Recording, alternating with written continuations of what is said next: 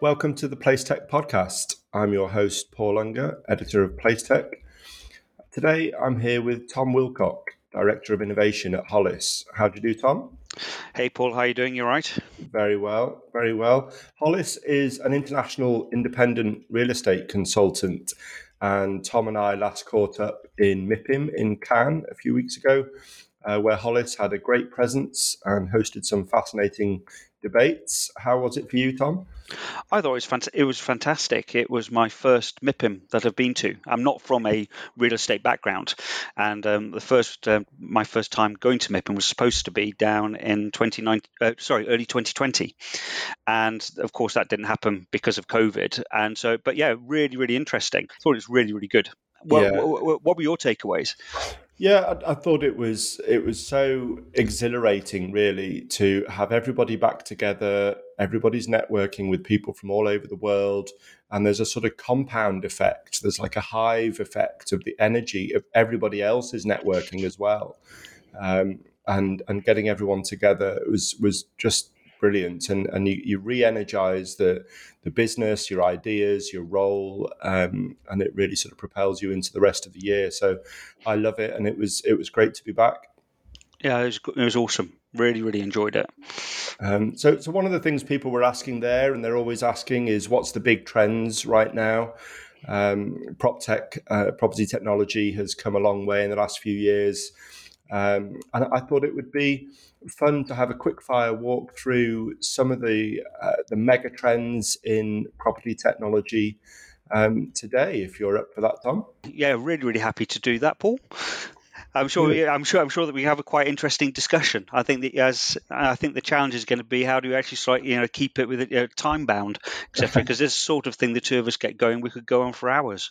Absolutely, maybe we'll do a series on it. So let's dive in, and we'll unpack some of the mega trends in property technology you should know about, and ones that you can start doing something about today in your business. So Tom, let's dive in. What's your first mega trend? My first mega trend that I've seen really is, I'm just going to call it visualization.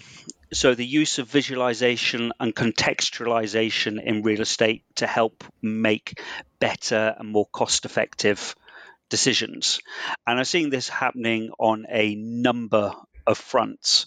Firstly, it is, from the use of 360 tours, where there's been Matterport, and people have been doing that on the residential side for some time, but seeing increasing use of that sort of technology in deal flows, which is really, really interesting. We've got a product out there that has done something. It's been really, really good for us, actually, in terms of, portfolio sales of buildings and things like that.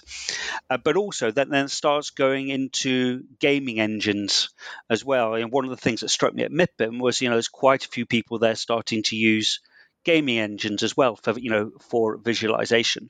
I'm not a surveyor, and I've been in banking for the last 20 years. And when I joined Hollis in 2019, one of the first things I said was, well, why are we sending so many people out to site?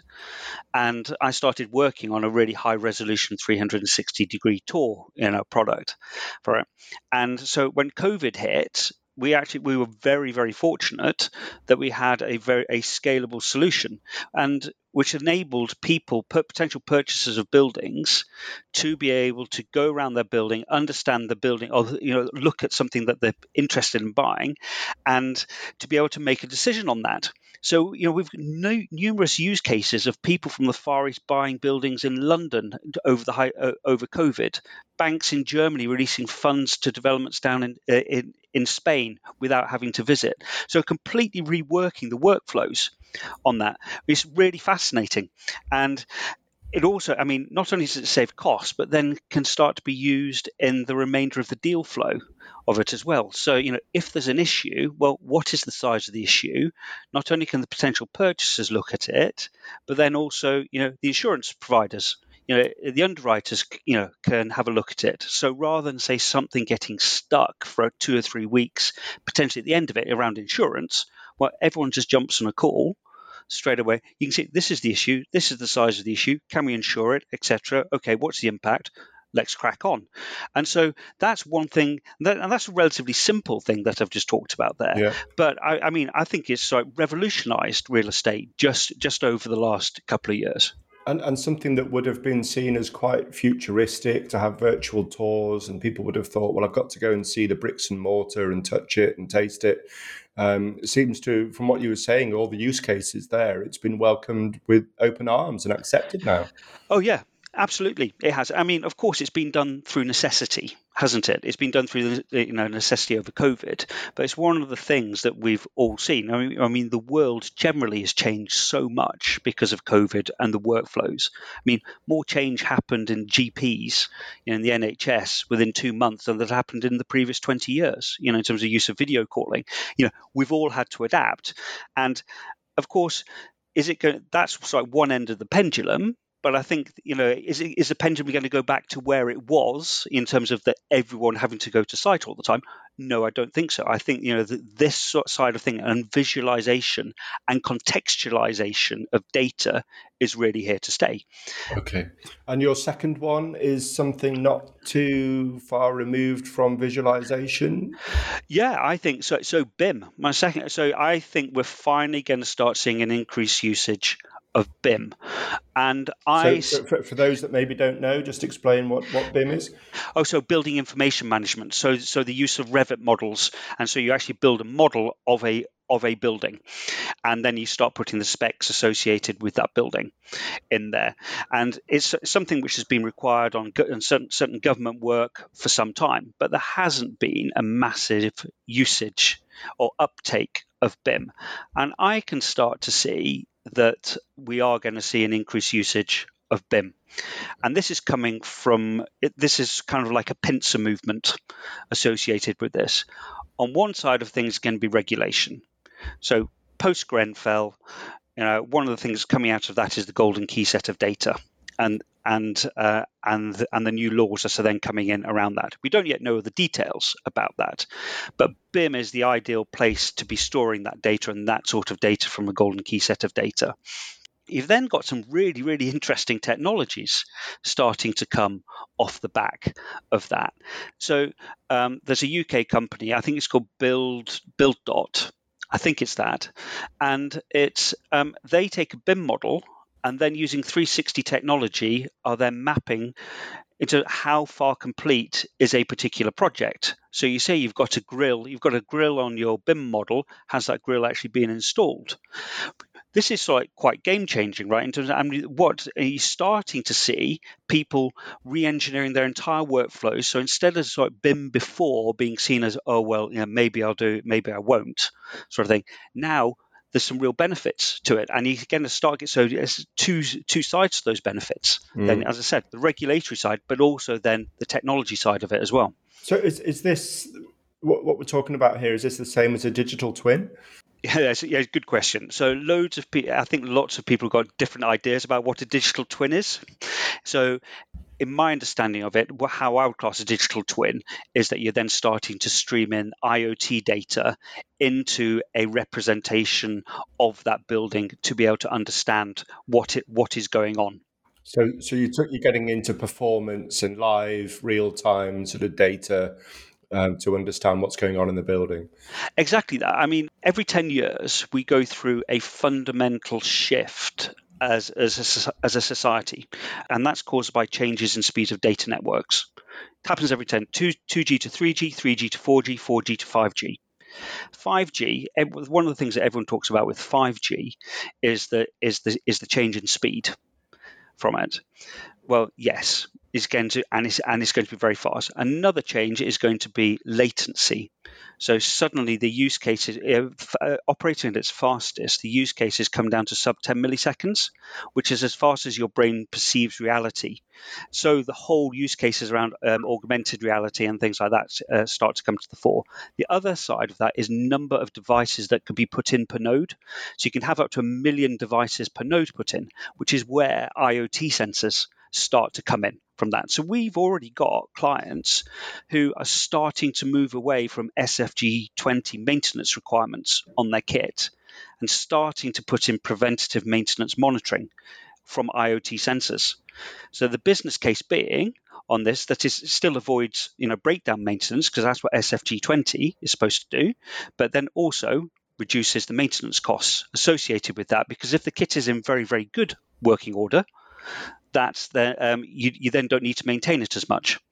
But there's so many use cases then for IoT sensors. So, I mean, all the normal ones, like which rooms to clean. Has anyone been in that room? If they haven't been in that day, don't clean it. Which toilets need the soap refilling in it? You can get little sensors there around that. Also, what is the footfall? But all of this, for me, is when then starts coming to all of this sort of data is going to start coming back into the valuations of the buildings as well. So this, as part of the sale process, well, what data do you have associated with that building? How then can you start optimizing that building to make that building more valuable from it? I also think that another sensor I haven't really talked about yet is air quality sensor data is going to become a lot more important. Loads of research come out, COVID, etc., about air quality, but then also some stuff around in terms of your not mindfulness, but how intelligent you are as well. If you're surrounded by lots of really polluted air, your output becomes suboptimal from it, from your thinking. So so all of that sort of data streaming together in models, etc., with visualization is a really, really interesting space for me. Yeah, it's powerful. I was going to ask you about air quality, and do you think we'll get to a point where it'll be public and anybody will be able to see what the air quality is inside a building when they're assessing whether to take space, etc.? Oh yeah, I can definitely see that occurring. And you start comparing outdoor air quality to indoor air quality as well. I mean, this is part of some of the certifications that are out there. Some of these external organizations in terms of indoor and outdoor air quality. I can see that exactly being streamed in, and it will become a very important part of choosing a space. I believe so. Yeah, absolutely. And then it affects the way that cities are governed as well, and things like congestion charging and the public policy that sits around the buildings as well, which we've seen in some cities where they're trying to bring in emissions charges and things like that as well, especially if you get into, like you say, the health benefits and the performance and productivity. Links to diseases and things we're much more aware of now because of COVID and the airborne and the lung capacity and some of these very serious implications. It's an interesting one on sensors. I think it's one of the 2 or 3 big areas of tech that we saw accelerate during the last couple of years, when suddenly overnight property companies could see the benefit of being able to monitor and manage buildings remotely and not having to send people out or have them on site when there's maybe a public health hazard to them. Or just in terms of normal asset management. This whole thing, we started at the start of this talking about visualization, didn't we? Well, just actually understanding, where something is. Rather than being locked away in a 2D plan in somebody's drawer, what does this site actually look like? If you've got multiple sites, and something happens, it's I think that the benefits are multifold. And how easy is it for somebody if I'm a property asset manager? I've been doing things the very manual way, sending people on site, checking for Legionnaires or whatever it is in the water. And how do I move from that world into a sensor managed IoT world? If I didn't train as a techie when I qualified as a surveyor, etc. What would be your advice to people? Engage with people who know how to do it, to begin with, to learn it. My viewing of real estate is that as a market, generally a little bit behind in terms of technology adoption. Everyone still thinks that Excel is amazing. I've been in banking for the last 20 years, and the one thing you try and avoid is Excel if you possibly can. And so I actually think there's a whole amount of increasing technology adoption, but awareness, throughout real estate that actually needs to occur. You also need to make sure, though, that you're not that you're not putting in solutions which could then become very, very quickly redundant. Technology moves on at such a pace that you actually need to make sure that you're making wise investments around this, because it's very easy with technology to spend an awful lot of money, which then becomes utterly obsolete within about 5 years' time. So Yeah. actually, it needs to be some very, very careful choices around how to incrementalize your way into it. And property is a very complex business as well. There's lots of different stakeholders. There's lots of consultants and companies involved at different parts of the building cycle. Does that pose challenges when you've got one consultant that maybe, or supplier that installs the sensors and the switches and the wiring, but then somebody else comes in later and they're the appointed property manager for it? And how do you navigate that? It will do, won't it? But it all has to be thought out in terms of a carefully thought out long-term strategy. In terms of just going for something nice, bright and shiny because you think that's what you want to do, and spending a lot of money on it doesn't necessarily mean it is the right long-term decision. And it is all about having a long-term strategy. And you can see that within our client base. There are some of those clients who have definitely got a long-term strategy around it, and there are those that don't have a long-term strategy around it, but actually carefully thinking about. So I'm very much in my innovation efforts, I'm problem-led. I am not looking. So it's all very well. So I could spend an awful lot of money about doing lots of really, really blue sky things, but no, it has to be problem-led. And I would have thought that most boards of property firms should have data as one of their board agenda items. What are they doing? What is their strategy? What do they want to achieve? And then thinking long term about it, rather than, oh, this is nice, bright and shiny. Yeah, absolutely. Because we haven't really touched on that. That all these things are going to throw off lots of data that has to be organised and structured and presented in a meaningful way. Otherwise, what's it all for? Yeah, what's the point? All you're doing is paying for space, But actually, how do you actually structure? What's your core database design for doing that? Again, what problems are you trying to solve? From that, because that then streamlines it down. Okay, so on to we're doing well. On to the fourth one. What's your next trend, Tom? Drones. So I'm a drone pilot. I was originally brought into Hollis around building a drone team, and we use drones every single day of the year, or barring weekends. But building inspection, mapping, 3D modeling, using photogrammetry. We use that now. Really, really beneficial to us.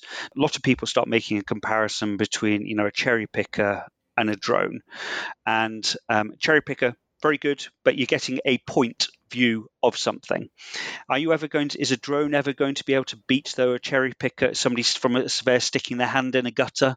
And actually, no, it can't do that bit. But you are seeing the entirety of a roof. So if we're doing a 500,000 square foot warehouse roof, we're flying the entire thing. We aren't looking at it from the outside going around. So we're able to capture all of the data associated with that roof. So thousands of photos, and then present. This is right back to the beginning of what we're talking about. Present all of that data in context. So where are the issues associated with it?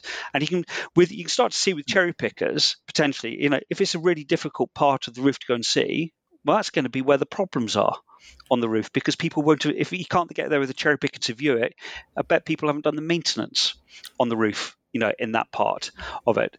So we use that now an awful lot for remote sensing, getting into thermal modeling as well from that. So using radiometric thermal drones as well. So for looking at PV deterioration, so photovoltaic deterioration, but also for U value monitoring in terms of thermal leakage from a building. You can see with the green agenda and net zero, it's all very well saying that you have an EPC A-rated building. Well, prove it. In terms of, have you got heat leakage coming out? What actually is really occurring on that building? So that's where we are now. it becomes really, the whole drone thing has become really exciting though. So drone operations largely in the UK now are limited to what's called visual line of sight operations. So maximum 500 meters away from you and 120 meters up in the air. We're on the cusp of something called beyond visual line of sight operations. And so COVID has allowed some trials to occur, around medical side of things. So COVID samples being flown around in Essex, I believe, where the pilots are located in Leicester.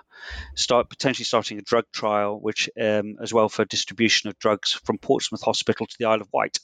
So it can take 2 or 3 hours by car to get drugs across on the ferry, the vagaries of the ferry. It's a 12-minute flight. With a beyond visual line of sight drone with the pilots located in Leicester. And, several solutions now potentially coming out, say, drone and box solutions, where you have a drone permanently located at a particular site, which is then able to carry out operations from that site, but with the pilots not there. This is game changing in terms of inspection. So repeat inspection, gathering data sets for the deterioration of assets over time, what is going on, or say for security, something's happening on that site. What is happening on that site for insurance side of things? There's some really interesting. Then, if that isn't exciting enough, then you start getting to what I'll just call, say, drone 2.0. What about if drones can start interacting with buildings? There's already, a number of years ago, I think it was one of the universities down the south coast did a research topic around, using drones to change light bulbs on streetlights. I'm not sure what the results were, but you get the idea. What happens if drones can then start doing maintenance on buildings? Why do you need to send people onto roofs, etc.? So the whole space is really exciting. And the whole sort of urban mobility and the future of travel, whether it's deliveries for retailers and catering, or it's passenger taxis, flying taxis being trialed now. And later this month, you've got the very exciting urban airport in Coventry that's opening. Yep. And they're planning 200 sites like that around the world. So it's something that you're starting to see now that architects and planners, designers are thinking about and putting into proposals for future sort of urban schemes. So lots and lots of potential there. And what does it look like cost wise compared to the sort of old way of doing things when it comes to drones? Are you talking about inspection drones? Yeah, like go back to that use case with the roof. What is that cheap? Is it expensive? Obviously, it depends on the size of the roof, but it's not significantly more. It's more expensive than a cherry picker, but you're gathering way much more data from it, and and it then becomes repeatable. So it's £1,000-2,000 sort of thing. And if you're spotting things that couldn't be spotted before, then what's the cost of not doing it? We had a case where one photo enabled a client to get an entire new roof. That was one photo, saved the client. I think it was about £700,000. Yeah, which is pretty compelling. And the last one is a very interesting one that I think definitely is one of the top 2 or 3 that keeps coming up, that you can weave across all of these that we've looked at, the trends so far today, when you talk about forecasting and predicting into the future. What's the 5th and final one, Tom? Artificial intelligence. It's just going to be game changing for surveying. In so many ways. So I was thinking back at this, obviously prepping, for today. And you could probably say, even though I'm not a surveyor, you could probably say that the whole surveying process hasn't changed that much in the last 100 years. Go to site, analyze the data that you've got, provide the advice to the client. That is the surveying value chain, as it were. And AI sort of heralds the opportunity to make the process so much more efficient. So, just in the small things that we've been doing and testing around this. So we've been testing triaging drone acquired imagery for roofing defects. So I was using some off the shelf AI software, and I quite quickly built an AI classifier that was able to differentiate between cut edge corrosion and dirt. It's one of the things. So is that cut edge corrosion? Is it early stage cut edge corrosion on the roof, or is that dirt? And the initial results appear promising. So that's just in a very, very limited side of things. But if you think about the ability then to provide, to say, do a first round of QA over a surveyor report, the ability to provide consistent training to surveyors, the ability then to checking the consistency of advice given to clients. This is all really, really interesting fields of development, for AI. I'm not saying that, we don't need surveyors. Of course we need surveyors, and we're always going to have a human in the loop. I mean, computers are really, really good at doing certain things, when they're in normal bounds. It's when things go outside of that humans are really, really good at spotting that. Just saying that the whole surveying process can be made so much more efficient through the use of this technology. And then we haven't even started talking about putting AI onto the data sets associated with IoT sensors around gaining insights about it. The whole, that's interesting that, we haven't actually discovered that before. I mean, Google have had some, spectacular results in terms of the structure of certain, I was going to say biology there, but in terms of certain molecules that has been solved through AI grunt work as opposed to human minds doing it. So that I think the whole field is just fascinating. And at this stage, I mean, we're just at the start of it, aren't we? I think in terms of, we can't even envisage some of the use cases that are actually going to come down the line on this. There was a phase a couple of years ago where it was very much a sort of marketing gimmick, if you ask me, that a lot of tech companies started putting AI at the end of their name. Still is though, right? Yeah, and they're not really doing artificial intelligence. I mean, how can people tell when it is AI and when it's just marketing? Great question. Ask questions is my advice. We're talking about artificial intelligence, but as soon as anyone presents to me and says that we do AI on this, I go, really? Yeah, talk to me about it. What do you do? And you're right. Quite often, you find that it isn't really AI, and there's an awful lot of human intervention in it, and there's parts of the processes that have been roboticized, for want of a better word, in it.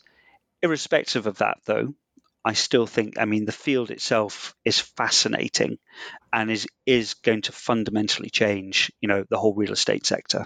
Yeah, out of all of these 5 trends, the biggest one is definitely the last, artificial intelligence, because the scope is so enormous. Yeah, the companies that are really doing it are, he says, as a non-scientist, like I know what AI is, but from what I can tell, the ones that have really demonstrated how profound it is are you're talking about a sort of paradigm shift in property, because it's property, the sums of money involved, the risk involved means that it is by its nature very backward looking, that people copy each other. They look at what's worked and what's sold in the past and what stayed up and all this sort of thing. So it's very much a business that looks in the rearview mirror.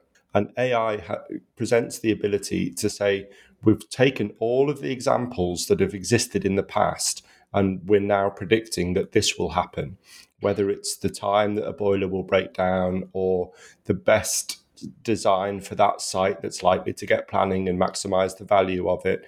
It's when it turns it and it looks out of the front windscreen at the road ahead, that is potentially a very big game changer for property. Yeah, you're right. I think it is. I do think it is. But as I said, I think it's going to be also pretty much, it could be all pervasive, couldn't it, across real estate, and we have no idea where this is going, where it's going to go. I talked about, a few minutes ago, I talked about the move from 4G to 5G. Well, 6G is only 8 years away. In terms of that life cycle, what on earth is that going to bring? We've got it's a very, very fast moving world, and we operate, as you said, in this industry that is because the risks involved is quite backward looking. And so it's just a fascinating, really, really fascinating mixing pot, to be in real estate at this point in time. And yeah, love it, completely love it.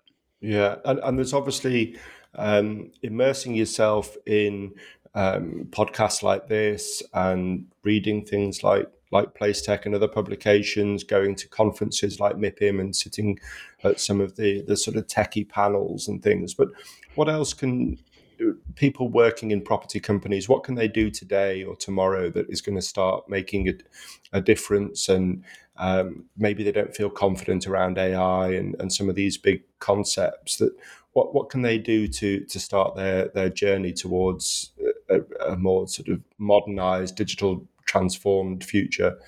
Get curious about it. Start reading about it. I mean, I read a variety of publications on a weekly basis to find out, and try and put two and two together. So I read Wired magazine a lot. I read The Economist every week. There's some fantastic newsletters like TLDR that come out on a daily basis. They're just talking about technology and what's going on. I subscribe to Drone Side of Things, etc. So just get curious about it would be my number one side of things. I mean, there's some great books as well that I've read recently. One which is associated with the IoT or will apply to IoT as well is called "This Is How They Tell Me the World Ends" by I think it's Nicole Perlforth, won the FT McKinsey Book of the Year. Oh yeah. And it's that's all about cyber. So when I was in banking, which I was before coming to real estate, I mean, obviously a massive focus on cyber, and we're starting to see some of those moves now in real estate firms, etc. In terms of, particularly the Ukraine crisis, but actually understanding the risk associated, particularly on the IoT side of things around streaming data, because what would happen if you can start manipulating that data? We've talked about the linkages to valuations, but if you get that wrong, think about the implications as if your building data was hacked. What would that then mean for you, and how do you ensure that you are secure as an organization? Really, really important topics, and really, really worthwhile reading around that. And I'd highly recommend that book. This Is How They Tell Me the World Ends, in terms of just for getting a really good general background as about cyber risk. Wonderful. Love a good book recommendation. So it's a nice one to finish on, and maybe cyber will be on the next list next time we meet. Looking forward to it. That's wonderful. Thanks. Really, really enjoyed that. Brilliant discussion. Hope you've taken something away for your businesses and your roles from that discussion. Thanks to Tom Wilcock from Hollis. I've been Paul Unger, editor of Placetech. Thanks for listening, and see you next time. Subscribe to our weekly news roundup for free at placetech.net/subscribe.